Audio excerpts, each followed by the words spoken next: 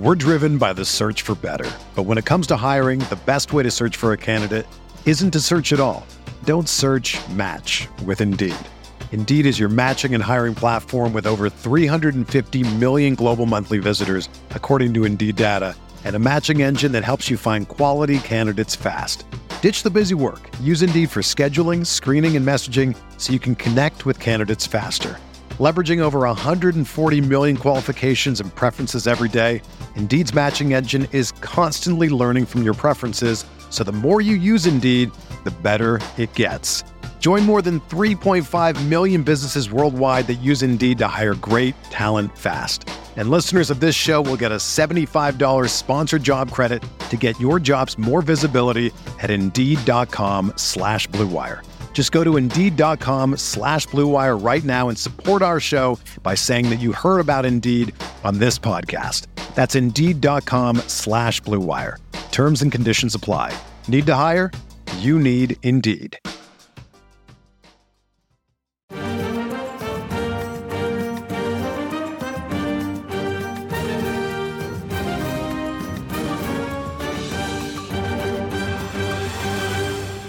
Hello and welcome back to the RotoWire Fantasy Soccer Podcast. We are back because the Premier League is back, and joining me, I am Andrew Laird, Senior Soccer Editor of RotoWire. Joining me, Jordan Cooper and Ryan Belangi. We had so many people asking who was going to be on the podcast. Is it going to be Ryan? Is it going to be Jordan? Is it going to be Luis? Who's it going to be? So we got both of you guys. So welcome back. You got the fancy music, right? The fancy and that little TV thing across the screen. You made some upgrades while I was gone.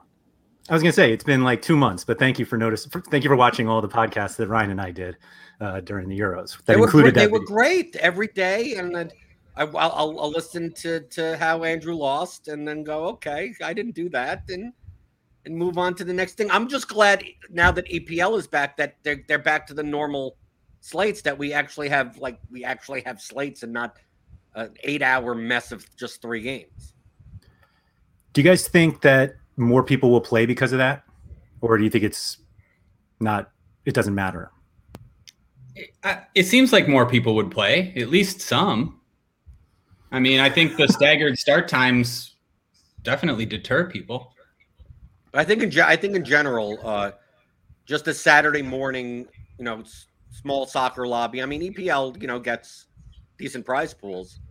I just think that maybe the focus should be more on the Champions League midweek, because more people are up and there's more goals that get scored. Because even with these 5 games at the same time type of slates, and we'll get that, some of them will be 4. They don't put the good teams typically. The island games are the ones with you'll see maybe they'll put one featured team at 10 a.m. and then the other 4 games will be look at this, Brighton versus Burnley. I mean, look at this slate. I don't mind that. I was going to say, this is a Jordan slate if I've ever seen one. Right. Of course, I don't mind that. But, I mean, most people would rather see the exciting teams and goals getting scored. At least with 5 games going at the same time, I think it's a better sweat. And I think you don't have to, do anything. Once the slate locks, you're done. So it should, bring some more people, at least at the start. Yeah, we'll note, even though we never actually talk about FanDuel, but FanDuel's still keeping the late game on the slate, the 12:30 Eastern, but DraftKings is not, which I personally prefer. The late game, after staggered start times and then if we had to deal with a late game, it's just like, it's still more of the same. But 5 games is like a perfect simultaneous start. But the late game is meant not to be on the main slate. It's meant to tilt enter when you lose on the main slate. You enter the showdown. Right, that's what it's supposed to be for. Right. Yeah. Right. I like having the late game on there from a strategy perspective, at least. But I get it. It makes more sense not to have it on there. Yeah, it's better keep it as a showdown, chance to win your money back after you brick the main slate. You mean double down after you crush the main slate, right? Does anybody actually do that? No, I do the opposite. I do the opposite. That's when it's like, I want enough. Now I just want to take a nap. Right. I don't think I've ever crushed a main slate, and be like, you know what? It's all going into showdown. When I can tell that I'm going to do really well, I'll play a little extra throughout the day a lot of times. Ryan's a big believer in getting hot. as a DFS player getting hot, and so he's. I don't know necessarily about getting hot, but it's nice to be a little more flush and have your confidence high. So yeah, I like that. That's fair. That's fair. So we are going with a slightly new format, just in order to really take advantage of the expertise of Jordan and Ryan. But we're gonna go through some cash constructions to begin with, and then we'll get into some GPPs. We've had a lot of feedback that some people really like the cash discussions because they play a bunch of cash, and some people are like, I don't care about Tom Cleverly. I'd like to talk about guys who could actually win tournaments. And so we're going to try to get that all done today.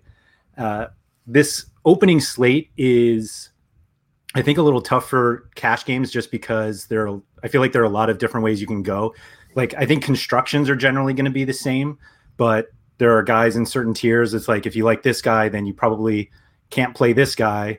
And there are just a couple of those in each position. And as weird as it sounds, we've got like a lot of forwards that we can play. And I think we could even see some 3 forward lineups. Jordan, the look on your face makes me think that you don't necessarily agree. No, I agree. I think midfield is actually the weakest position on this slate. Yeah. And we, if just to go over the 5 games for people that are so they know, Chelsea are the biggest favorite at home, right? They're at home, right? Yes. Okay, I can never know if I have the American version up or which way. Okay, so Chelsea are at home, minus 354 favorite. The over-under on these games are low. It's 2.5 in that game. And then the next biggest favorite is Leicester, minus 139 currently at home against Wolves. Then we have Everton minus 105 at home against Southampton. That's a 2.25 total. Then we have it's Aston Villa is a slight favorite, plus 139 away to Watford, and Brighton is a slight favorite, plus 155 away to Burnley, with the lowest total on the slate at 2. So Andrew, like we normally say when we have one team.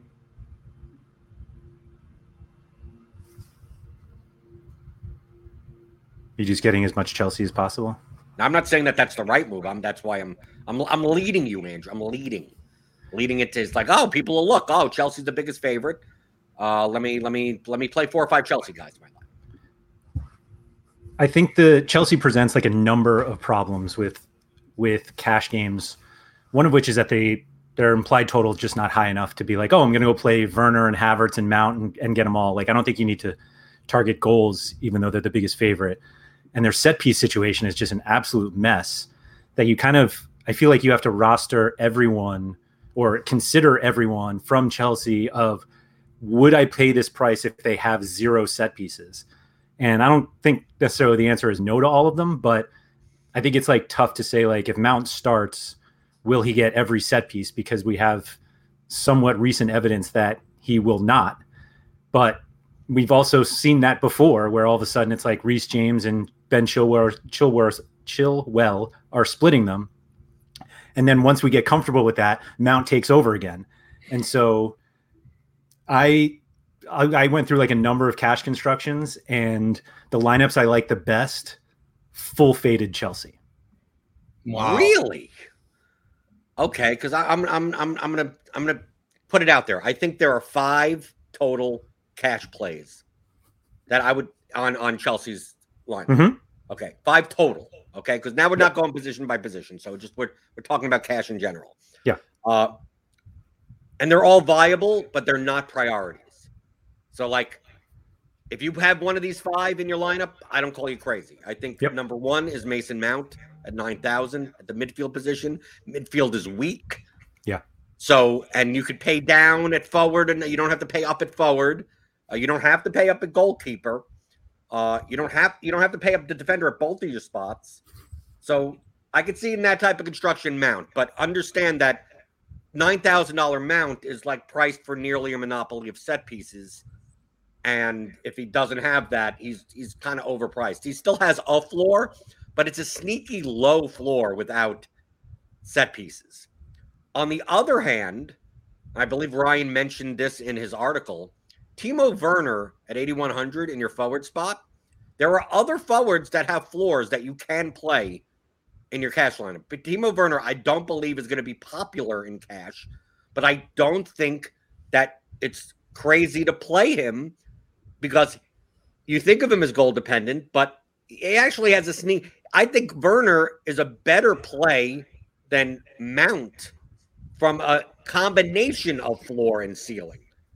Mount, unless you tell me Mount has a monopoly of set pieces, Werner has a higher ceiling. I mean, like Werner has a floor of 6 or 7 and a ceiling of a hat trick, and Mount doesn't have that. He may have the same floor, but not the similar ceiling. So I'm going to take the guy that's $800 less that fills a forward spot, which is not necessary this slate. Because you could also put guys in the forwards in the midfield spot this slate. So I look at that. Now, between those two, then we have the other 3. And let me just throw out there, one of the 5 is Mendy, the goalkeeper. Yeah. Right. So you're paying up a goalkeeper. So we don't have the highest favorite. They're always going to be viable. You just pay up for the best clean sheet and win odds. And then you have the two fullbacks. Then you have the wing backs or whatever. They play in the 3-back formation. So they're playing as wing backs. So James and Chilwell. Now, I think they're worth paying up for. These defenders are traditionally underpriced for their floor ceiling combination. I mean, like, I probably between both of them could get 8 to 10 points each. Do I have to play both of them? Not necessarily, but I think I'm probably playing one of them. But I wouldn't call you nuts if you just play both of them. But I think in an entire cash lineup, outside of Mendy, the goalkeeper, I don't see myself playing more than 2 in a cash lineup. Like I don't see myself playing Werner and Mount, and I don't see myself necessarily playing like I could play the 2 fullbacks together. I could play one of the fullbacks with Werner. I could play Mount and one of the fullbacks or both of the fullbacks. Like I see, like that is the cash construction. GPP is obviously people may load up on all 4 of them. So truthfully, I don't even think stacking Chelsea with those guys is even great for GPP because I just think they're going to be too owned. Yeah, I agree. Sorry, go on, Ryan. Yeah. So I'd be very worried if I had 0 Chelsea guys in cash, Andrew. I'm interested. I'm interested to hear that lineup. Yeah, I really like Chilwell and James. I think they're better than the midfielders for that same price. I definitely think you could play both of them. I think you could play 3 defenders. One thing I'll say, we don't love targeting Chelsea because of all the points that you guys made, but this matchup with Crystal Palace is especially good. They're a great team for fantasy points to get scored against them. They really struggle possessing the ball. They look to be a bit worse this year. I think there's a lot of peripherals out there. Even Timo Werner, like Jordan mentioned, definitely has a floor. He's too cheap when you combine the goal scoring odds. You wouldn't normally think of him as a cash play, but I'd have no problem with it here. Coming from someone who doesn't play much cash, I know, but these Chelsea guys look pretty good to me. I think Mount without set pieces, yeah, you could definitely fade. It's risky, like Andrew said. Sometimes he'll be off sets and then jump back on them, but Chilwell and James were splitting them to end the season, and in the Super Cup game yesterday, they had the wingbacks take them again. It was Marcus Alonso and Callum Hudson-Odoi, so that definitely makes me worry about Mount's set pieces, but I do like Chelsea. So, Andrew, if you're playing no Chelsea, who the hell are you playing in your lineups? I'll get into that in a second, but do you consider James if it's clear that he's in the back 3? Oh man, that's a tough one. Okay, so I faded him in that spot every time last season, and it actually ended up costing me a few times. When he was on set pieces, he was still taking the right-sided corners, the right-sided free kicks, and even open play crosses from when he gets the ball passed back to him. He takes more long shots from that position. I wouldn't like it as much. I'd still, I'd be tempted to fade him, especially in tournaments. But yeah, I think he's still viable. Okay, that's fair. So I think the Mendy option, like I agree with everything that you guys said. I think it's really Chilwell and James are like the closest to being like the easier cash plays. And we've been saying like midfield is like the worst position to fill. And I don't think it's because we have no options. Like, I think there are definitely guys to play, but they're all just kind of expensive. Like, there aren't that many cheap guys to play, but like if you don't play Mount, you can certainly play another forward. I think we have news today that James Ward-Prowse is probably going to play. Like, I think he's one of the midfield spots. I think you play him easily over Mount, at least. And you probably play both of them if we knew Mount had set pieces, but we don't. Emiliano Buendia from Aston Villa probably takes set pieces. I think there's a possibility that Leon Bailey, if he starts, could take a few. But like, I think Buendia is usually a very good play, particularly against Watford, even though they're away. I think those are like the main guys you go to, other than this. Like, I feel like it's just a long list of forwards who are also midfield eligible that you can play. Guys that we play all the time in cash, like Dwight McNeil and Pascal Gross, even with Solly March back. Ken Sema, I think some people will look at for Watford because he's so cheap. James, like I think there are just a lot of guys that we play that in order to get multiple Chelsea pieces, you're kind of ending up with at least, it feels like at least one guy you don't want to play, if not two. I totally get Chilwell and James. Like, I think they're probably Chilwell more is better play than like Lucas Digne, but I think he's another really good play. So I just feel like everywhere where you have a Chelsea option, there's someone else you can play that, even though they don't have as good of a matchup, I think median outcome is roughly the same. And I guess if from the regular cash perspective of like, I'll just play the higher owned guy, and if more people gravitate to Chelsea, then that's what you do.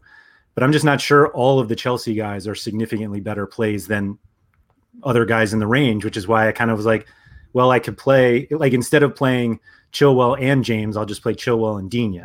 And I don't necessarily have to pay up for Mendy. And Werner, we even say, is kind of a borderline cash play, and I'm not playing Mount. So it's like, why am I playing for Chelsea guys? For the ceiling. I think that's the main difference. I mean, if we take a look at the forward eligible players that you'd play in cash, okay? This is what my list of forward eligible players that you could play in cash outside of what we just talked about. We have the Aston Villa guys, and we don't know what the hell's good. This is a new team. Grealish is in there. They got these guys in. It could be the front three with Ings up top could be El Ghazi, Buendia, and Bailey. Good luck figuring it. Like, at that point, I don't even care who takes set pieces unless it's shown that one of them takes all of them. Okay, that's fair. Because who knows? John McGinn could be taking set. I mean, like that Aston Villa situation, like they're all good guys. Aston Villa is DFS friendly, but they're not. These guys aren't cheap, and Watford is actually a very good defensive team. So, like, unless one starts and the others don't, like for this particular slate, I'm less inclined to play Aston Villa players in my cash lineup. I think take a shot on GPP, but I look at James, McNeil, Gross, and then you get down to like let's say like even Nathan Redmond. This is not a dinky do slate because there's no midfielders to really pay up for enough that you're going to go down. Well, you're going to play Ken Sema and Nathan Tella or something like that. Like, it's not one of those types of slates. But I agree. It's weird. Me and Ryan, even though Ryan doesn't play cash, I've been playing more higher stakes cash games where you may need to consider ceiling slightly more. Especially with what at least has been covered in the media with what he's been saying at Everton, with Benitez trying to get rid of him. Like, I think with Dean, like I'd much rather play Lucas Digne at a defender spot for 10 to 12 points there than take up a midfield forward spot with James at 7,700 when I have other options. It's kind of weird to say, like, yeah, defender. I think in cash, I think the best build is 3 defenders because we'll get to probably the highest owned player on the slate in a second.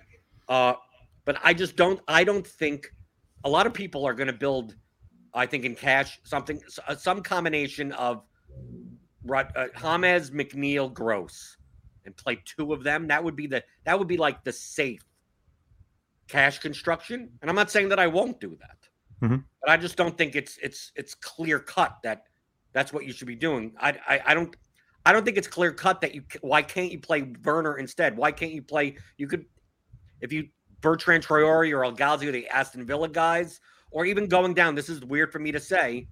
If he starts up top, Calvert-Lewin at 6,400 has a much higher ceiling than James, much lower floor. But if you're making a lineup like in cash, I'm saying of like Mount plus James Ward-Prowse, and then paying up for 3 defenders, like yes, that doesn't look like a traditional like in a vacuum cash play, but the lineup as a whole has a great floor and ceiling combination. Yep. It just relies on, a little bit of gold dependency in one spot. But I think Calvert-Lewin is a little too cheap at 6,400. So, like, am I going to play that lineup in cash games? Maybe not. But I at least have to consider these things a little bit more. And I think James will be high owned in cash. And I just don't. He really doesn't have as high of a floor as people think with him splitting set pieces and rarely playing 90 minutes. Mm-hmm. Yeah. I couldn't agree more with basically all of that. Starting with just to piggyback what you guys said about Villa, I'd be worried to play any of those guys, especially Buendia or El Ghazi for that price. We don't know who's going to be on set pieces, but I'll say no matter who starts, I'd kind of lean towards Matt Targett still maybe being on left-sided corners. So that's another guy to throw in there. So it just makes Villa seem much too risky. James as well. We've heard, that Benitez was trying to get rid of him. He hasn't been playing 90, probably doesn't have a monopoly. Andros Townsend is there now. I'm not really sure that affects anything. The one thing going for James is, he's pretty cheap and the matchup against Southampton is pretty good. So you can get away with it there. Yeah, Jordan, about you mentioning high stakes cash and switching strategy a little to get a little bit more upside and ceiling potential. I mean, if I was to play some cash or even some high stakes cash this week, I'd have a tough time leaving Werner out of my lineups.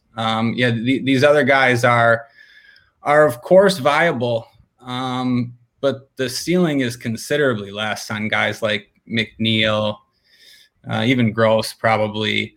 The problem with Gross, to me, Ryan, the problem with Gross is not only is if March is back and they're playing a 3-4-3, and I mean because we saw Gross was great with a monopoly. But also Gross doesn't play in the front anymore. Like Gross is playing as a central box-to-box midfielder now.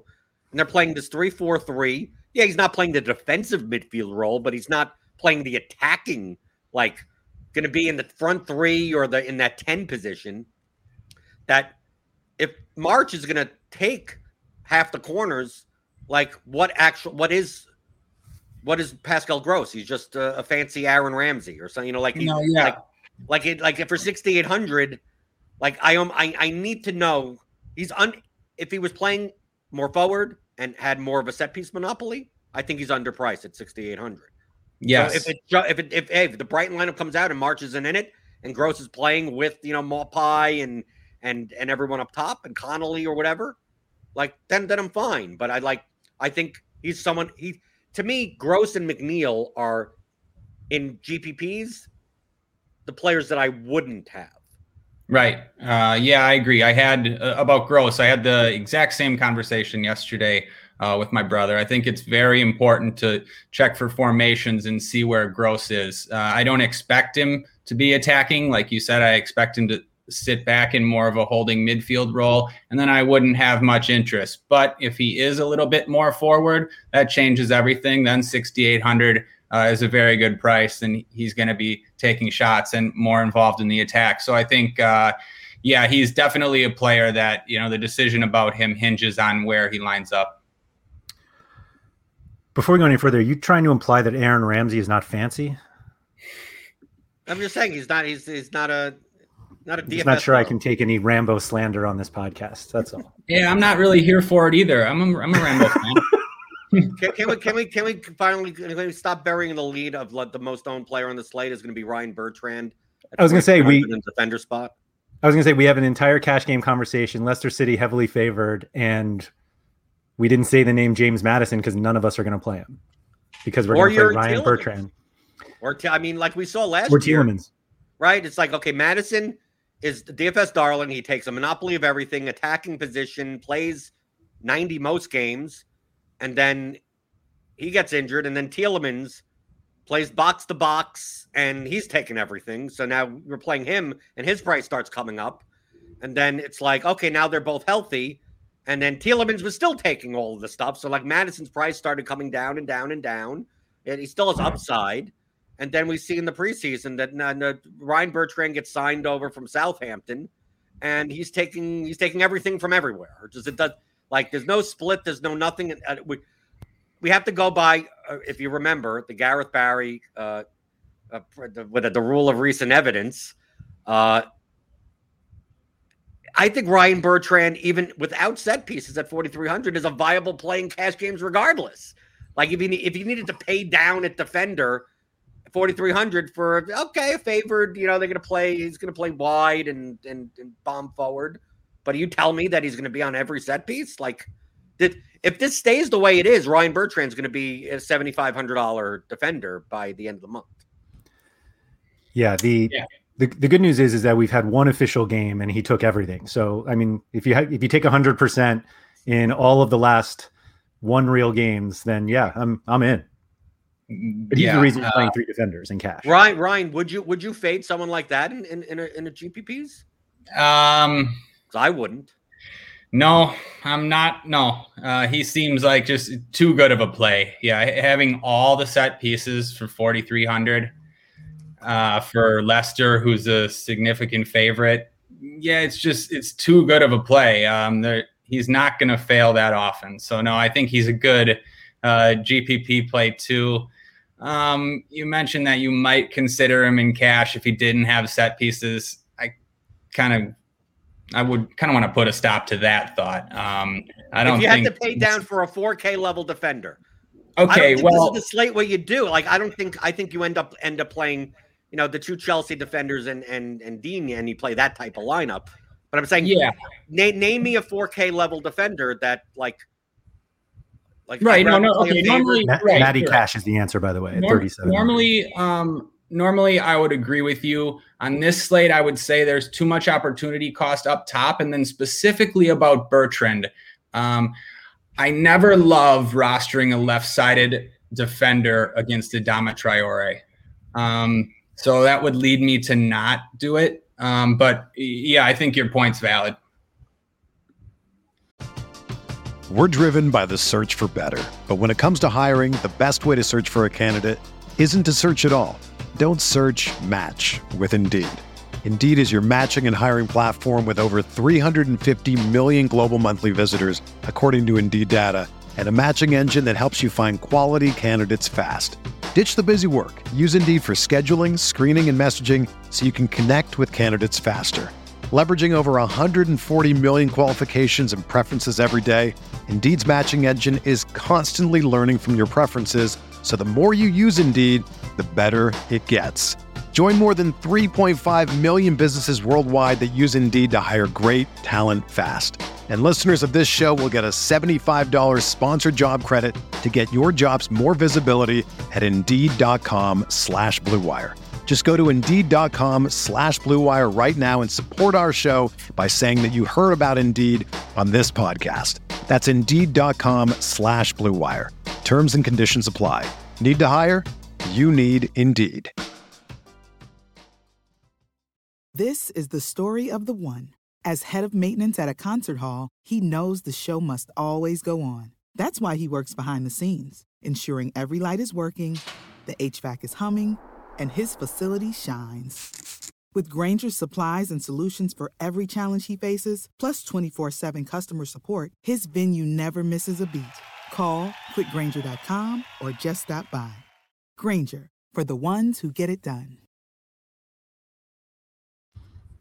So Andrew, now that we crapped all over everything other than one guy in your cash lineup, are we going by the fact that, okay, if he starts, James Ward-Prowse plays 90 minutes because there's nothing else that he doesn't do other than play the entire game and take every set piece for Southampton. So I was looking back because when it looked like he wasn't going to play, I was like, all right, well, surely somebody took a set piece in a Premier League game last year for them that wasn't James Ward-Prowse. And the answer is literally nobody did. He played every minute of the entire Ryan season. Bertrand took a few, but he's not there anymore, so I don't think it shows up. That's what I meant. You're right. So nobody on the team. And like they have guys who we think might, like Redmond has taken them before, maybe 2 seasons ago, maybe in a cup match, or Stuart Armstrong, but like there's really just so little that would be the case. So I was like, who's the cheap guy we get to play because Ward-Prowse is out? And then it's like, oh, he might play. And if he starts, then we know he always play. Like, I think even if there was like, there's 0% chance that he plays more than 70 minutes, I think we still play him. Yeah, I think to answer your question, I think you just assume he's healthy and plays 90 minutes. That's what I would do. He's James Ward-Prowse. Always plays 90 minutes, and I usually go by, I mean, unless we hear otherwise, if a guy starts the game, I consider him basically fully fit. And if he's a guy that normally plays 90, I just assume he's going to. That's fair. So if we think that Bertrand is the highest owned player in cash and possibly GPPs, does the ownership separate more with Ward-Prowse? Meaning like Ward-Prowse in GPP won't be nearly as owned as he is in cash. I think it'll flip. I think in cash, James Ward-Prowse will be higher owned than Mason Mount. I think Mason Mount will be higher owned in GPP than James Ward-Prowse. I think James Ward-Prowse is a staple of people that play double ups and head to heads, and he'll still be one of the higher owned players in GPPs. But I think more people are going to try to get Chelsea into their lineups. That a $7,700 James Ward-Prowse just. They're going to play Havertz or Werner or Mount or, the defenders or, there's going to be other players in there. That I think James, it's weird to say, I think James Ward-Prowse has sneaky ceiling that people don't because he takes those free kicks and obviously he creates. I think he's on penalties now too. Right. I think people look at him as like this floor play and really like, yes, he plays box to box and he's not out wide, but he's like literally involved in almost every offensive sequence to Southampton that, when he hits a ceiling, he has 30 points. I mean, he's one of those type of guys where you could pretty much kind of lock in kind of 10-ish points from him doing nothing.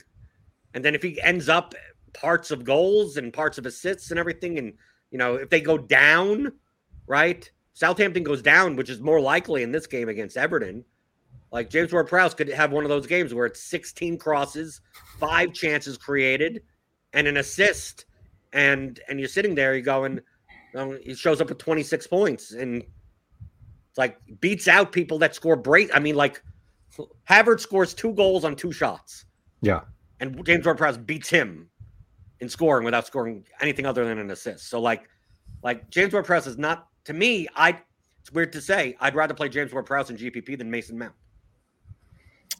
I like both of them for GPP. I agree with you about Ward-Prowse. If they going down early to Everton would be ideal. That's a perfect situation for Ward-Prowse. He made, I think, 3 direct free kicks last year. Arguably one of the best dead ball takers in the world. Yeah. Probably on penalties too. Now that Danny Ings is gone, so you gotta like Ward-Prowse for GPPs as well. I'd absolutely play him over someone like James Maddison.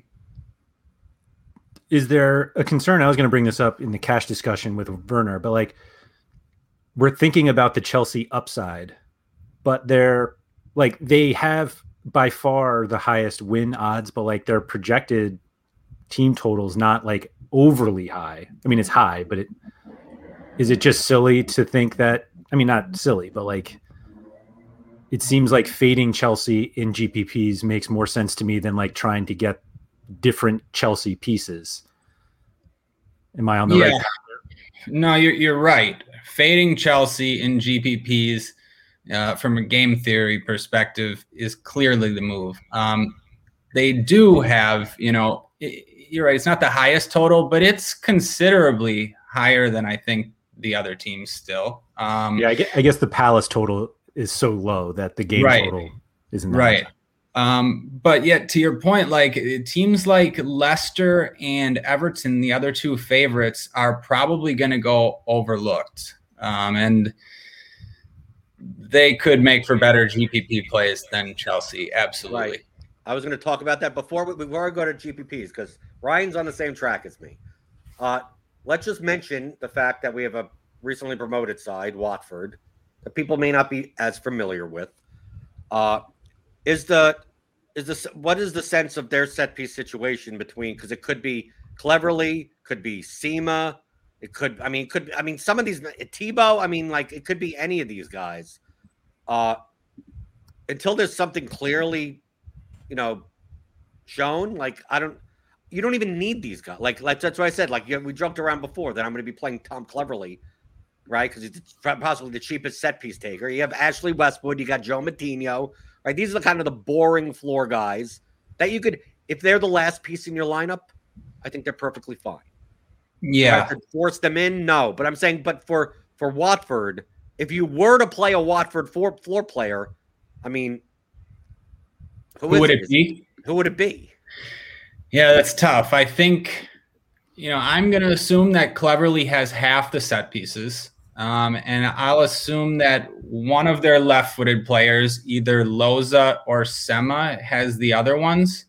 It's purely a guess, but I just guess Loza. I mean, it's a pretty big signing for Watford, and he took set pieces last season for Nantes in the French league. 22-year-old Moroccan French player, one of those really talented guys. So I think that's where I'd lean, but you're right. Like it's uncertain. You can't really be confident.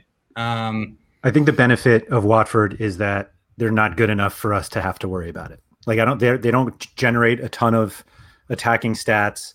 They are very good defensively, but I think that's more keeping goals out as opposed to not allowing fantasy points. That's why I was a little more positive on Aston Villa's at least floor points, but you guys do make the good point that those are so spread out that it doesn't matter.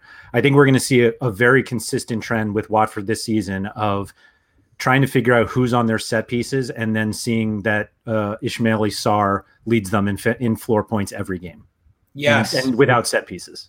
Yeah, took the words out of my mouth. If Watford are going to be getting 3-4 set pieces a game, Sarr's going to be their top player, even from a floor perspective, with crosses from open play, fouls, drawn, shots, everything. So I agree. Sarr is even their top guy from a floor perspective, in my opinion.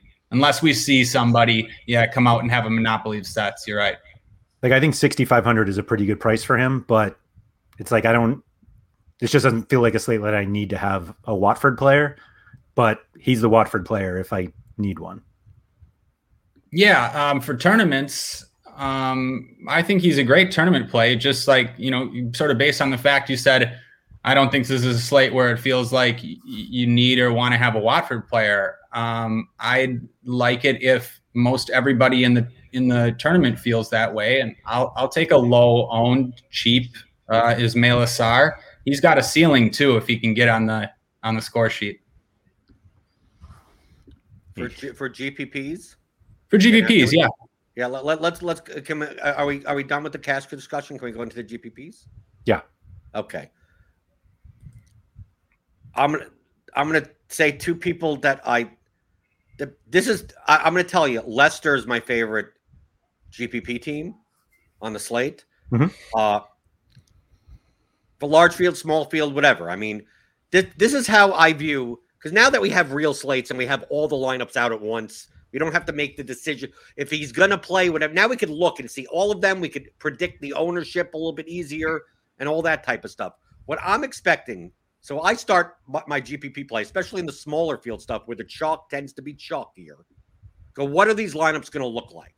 Okay, they're going to have Bertrand, they're going to have James, they're going to have James Ward-Prowse. Like I'm picturing that type of lineup like that. What are they? And then if people are going to stack and kind of go towards a game, I'm going to consume Chelsea. I'm assuming the construction for the four guys that are going to be the highest owned are going to be some combination of James, Dean, Bertrand, Ward-Prowse, and Chilwell or James, some type of that type of combination. And then people will be like, oh, I'm going to switch this guy to Werner, or I'm going to play Werner and Mount, or I'm going to do, something like that. I think less people, we're going to have all these people with Bertrand in their lineups. So let's say we take the large field, the high stakes GPP. Maybe Bertrand's 70% owned.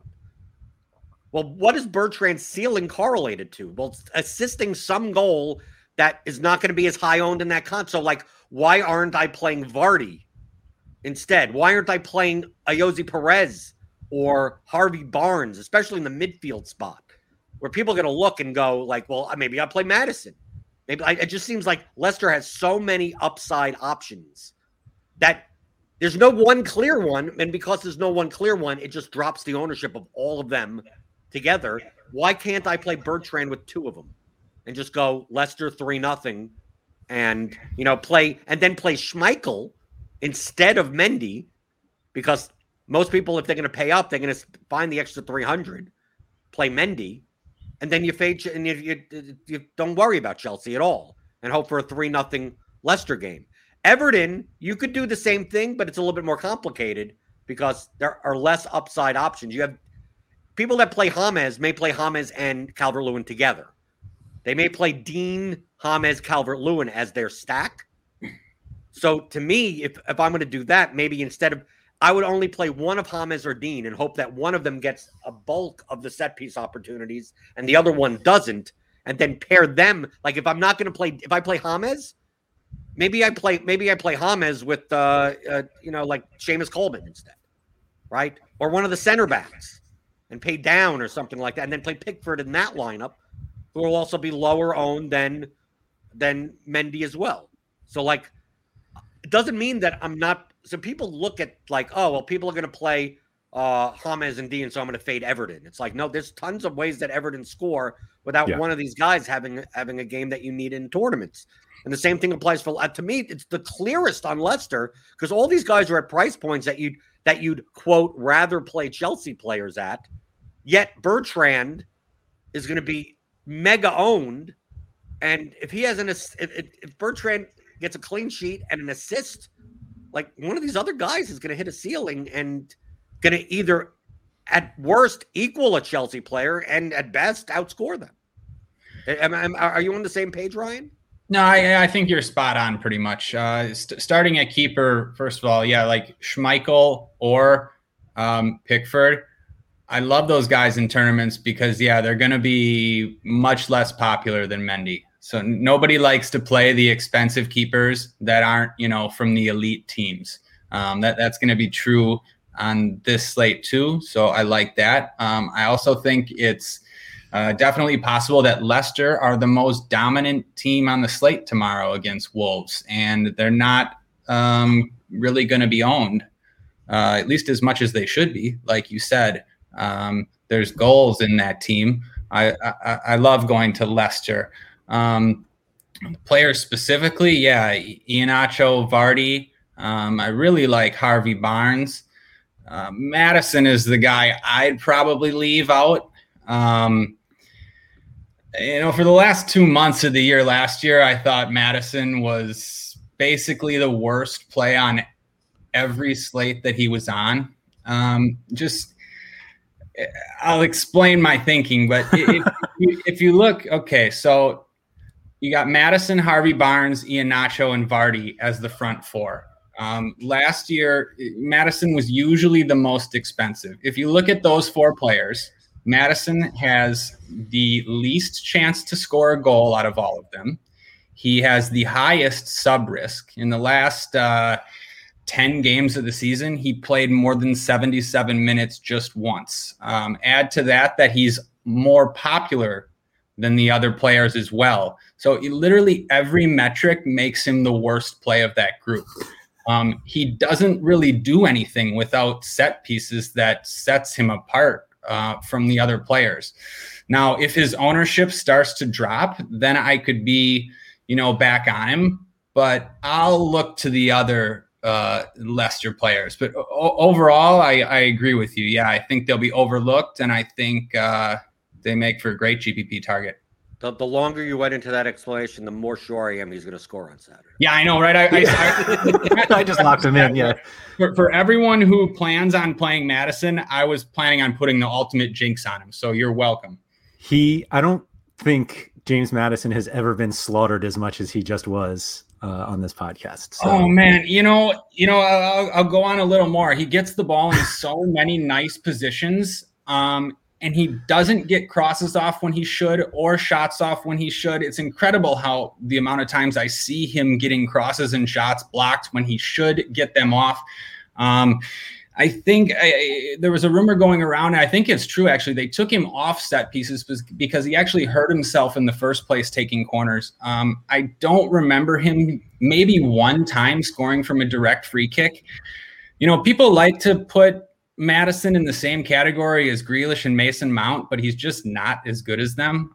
So I'm really going all in on Madison here. So, play him tomorrow and get the brace, but I'm going to be off of him.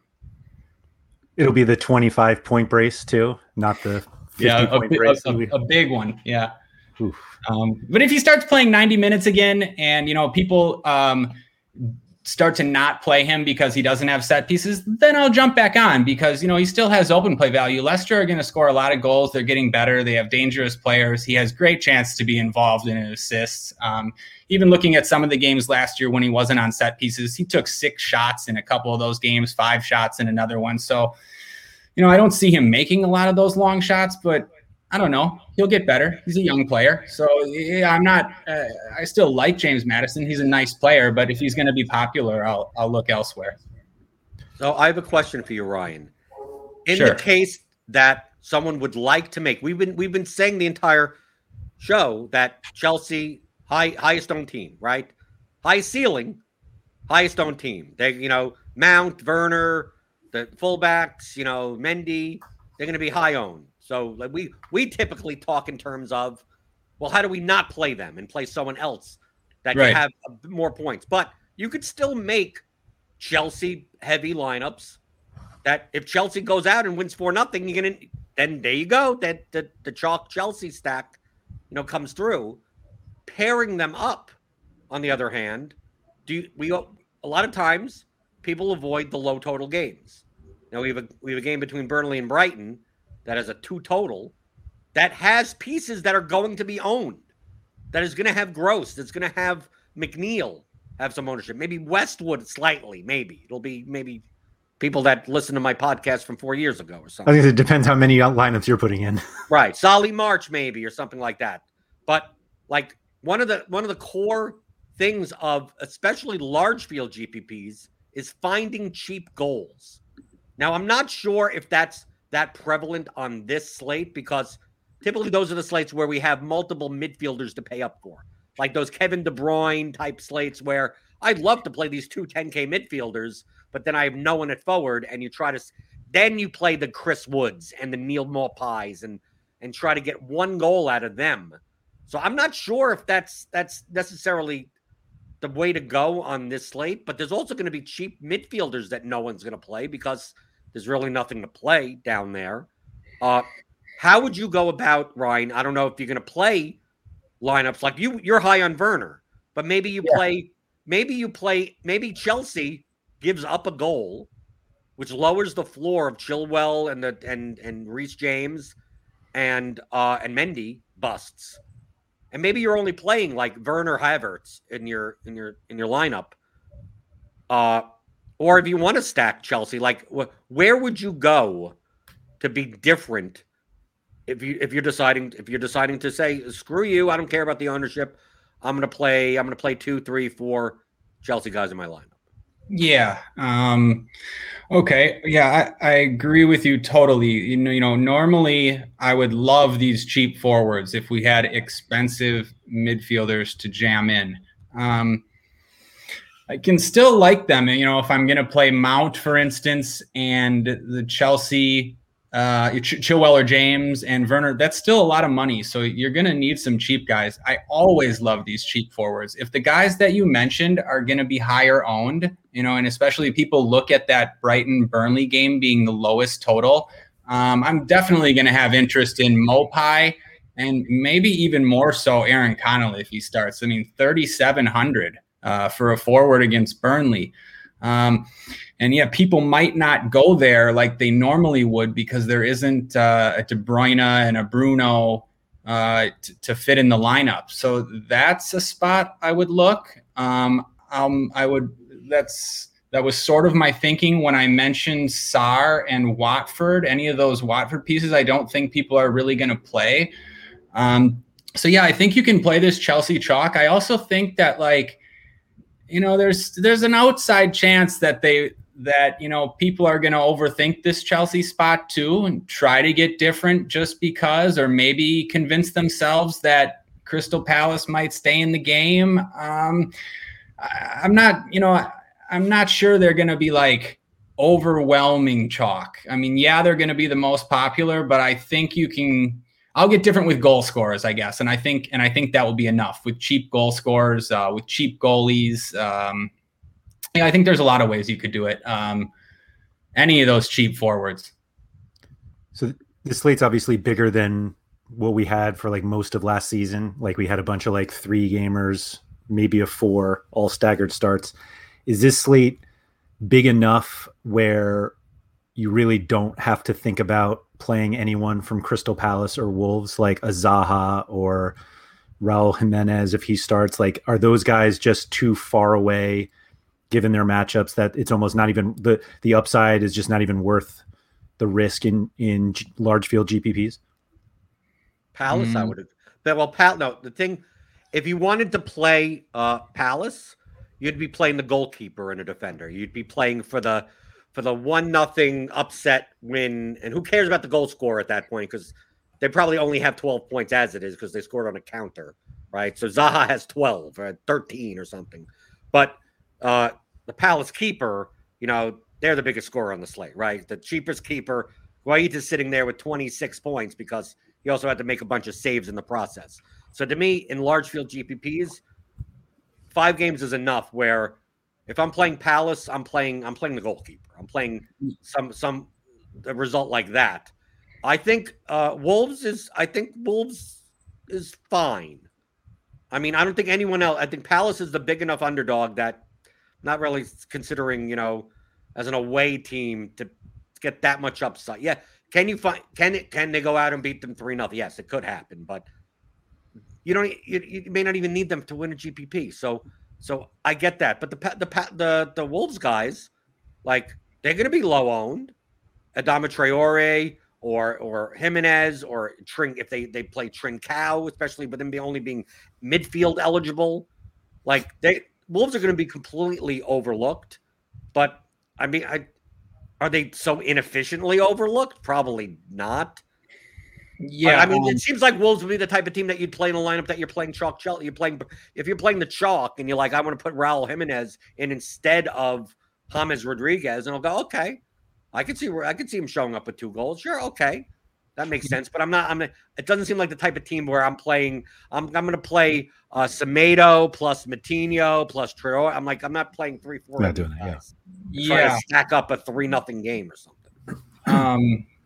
I agree. Good point, Andrew. 5 games makes it so you probably don't have to target these Crystal Palace attackers. Of course you can. You know, we know what kind of talent Zaha is. He can come up with a goal against anybody. If it was a 3-game slate, I think, you know, could have some interest in a team like Palace who wouldn't be owned on a 3-game slate either.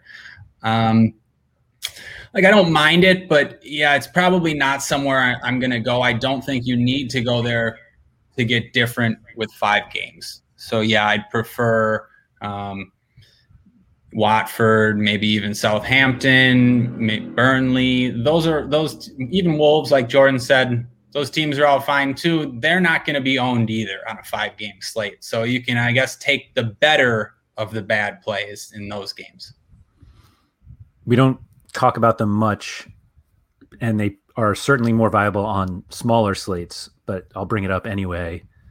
Is there any interest in a game stack? Thinking one of these games goes off on both sides, and that outscores, the Chelsea and Leicester, if that's not the game stack. Like the one I'm really looking at is Everton Southampton. Like, I think that one, if things got stupid and all of a sudden that one's 3-3, like, we're not like overly shocked. And theoretically, if both those teams score 3, they could be the 2 highest scoring teams on the slate.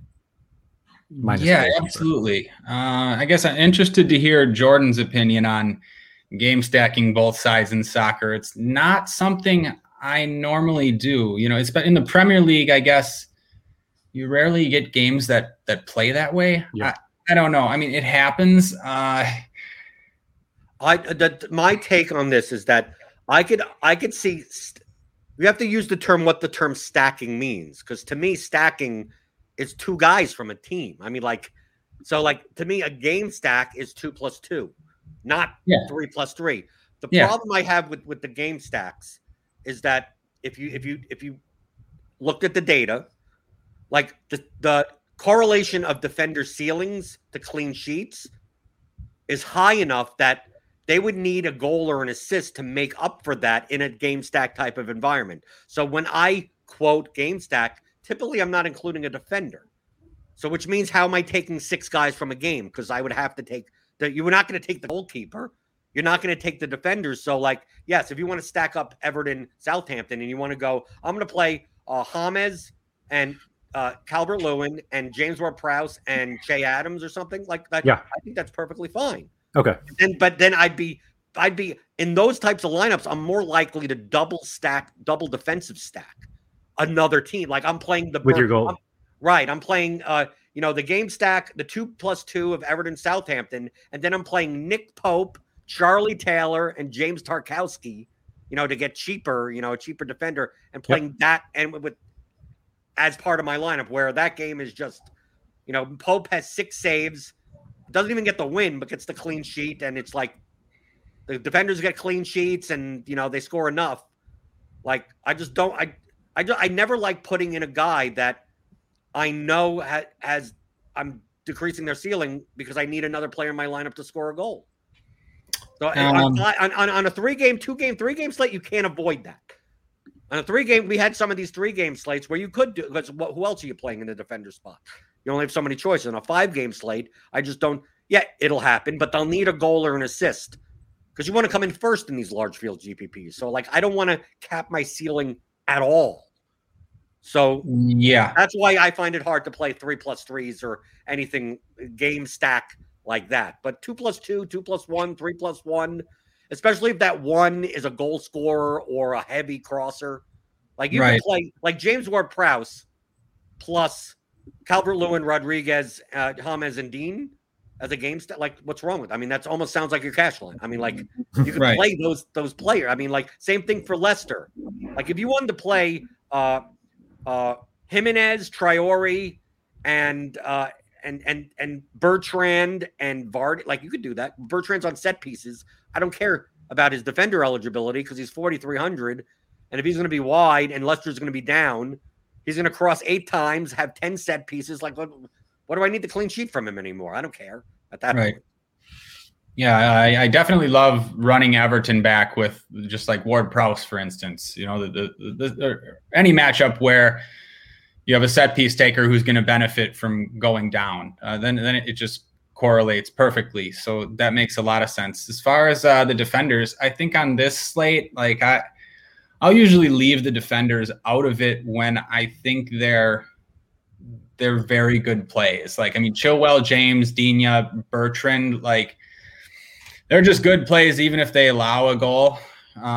So I'm not like too concerned with the clean sheet there. So I don't necessarily think you need to include them. Yeah. I agree. Like Jordan, you get a goal from your center back, of course. Like that's how you win a GPP. Also, especially those large field ones. So I don't mind it there. Or, if you mentioned Charlie Taylor and Burnley, yeah, he gets a lot of assists to Chris Wood, for instance. So I don't mind a pairing there. You want your guy to get on a score sheet, but you just make sure it makes sense. The scenario that if you're stacking both sides of a game, that like you can see the game going from that way. So you're telling me that in the Burnley-Brighton game, I shouldn't stack it by playing Jack Cork, Cork Brownhill with Basuma and Veltman. Like that's not the way to stack that game. That's probably not the way. No, like you could go for an early Burnley goal, for instance. Taylor to Wood and run it back with one of Brighton's set piece takers, Gross or March, and with then they get a goal to tie it up from Mopai, Trossard, or Connolly. Then you play whoever else you want. Play all the best plays besides that, and you'll be different. Yeah, that's a way to win. Are there any best plays left after you're playing Basuma and Connolly? No, I'll do that double stack, and I'll stack up Aston Villa with Nakamba and Tyrone Mings, and then play Cleverly and someone else in a Tebow. I guess the game stack is really just like the top 4 positions generally. Like I guess with like some team like Everton or Chelsea, you could throw in the fullbacks, but I guess it's more you're obviously never game stacking or rarely game stacking for a zero, a scoreless draw, but you're not generally going with the defender. So basically, but you're doing that in Showdown. Yeah, for sure. You should definitely take both teams. You should definitely game stack in Showdown. We want to definitely make sure game stack in Showdown. Very clear that when you're playing a 1-game contest, that you play players from both sides. Only play guys from that game. Right. Yep. Definitely. Just one last thing about stacking. You could go the other way too. 5 or 6 players from Chelsea, Leicester, Everton, 5-0. You win all the money. That happens too, and people don't really like to do that. So that's always an option. Basically, making a showdown lineup in Classic. Yeah, I mean, well, we look at these games and there's low totals in lots of them. If one of them goes off, and there's not many goals on the slate, and they're all in one game, like Chelsea score 4, Leicester score 4, that stack's just it's gonna do great. There's not like when there's not goals and when there's not a bunch of plays we like and a bunch of questionable scenarios and uncertain set piece situations, it doesn't take much. So yeah, I like stacking one game and hoping the others are duds. Is there any thought that we keep talking about Chelsea and haven't mentioned Jorginho yet, and that he's the only goal scorer tomorrow or Saturday? Yeah, I'm glad you did though. That makes sense too. Jorginho on penalties, the one thing I'll say, and I think we got to be thankful for this, but the Premier League's changed the rules. Apparently, we're not going to see as many pens. I believe that too. They're going to. I forget exactly what they said, but like when there's basically like a tie between the players, or when there's, do you know what they said, Andrew? About I think it's basically that it has to be egregious. Instead of tie goes to the runner, like in baseball, this is like tie goes to the defender, and so kind of ticky tack. It will not be a penalty. We've seen so many penalties recently in the Premier League and in the Euros. I'm gonna go with that they're not going to be as many. Now most people might do that, and that makes Jorginho, I guess he's okay too. Just Chelsea being a minus 357 favorite for 4,700, he can get an assist from open play too. But I think you're really probably playing him for the penalty on this slate. It's fine. I don't know.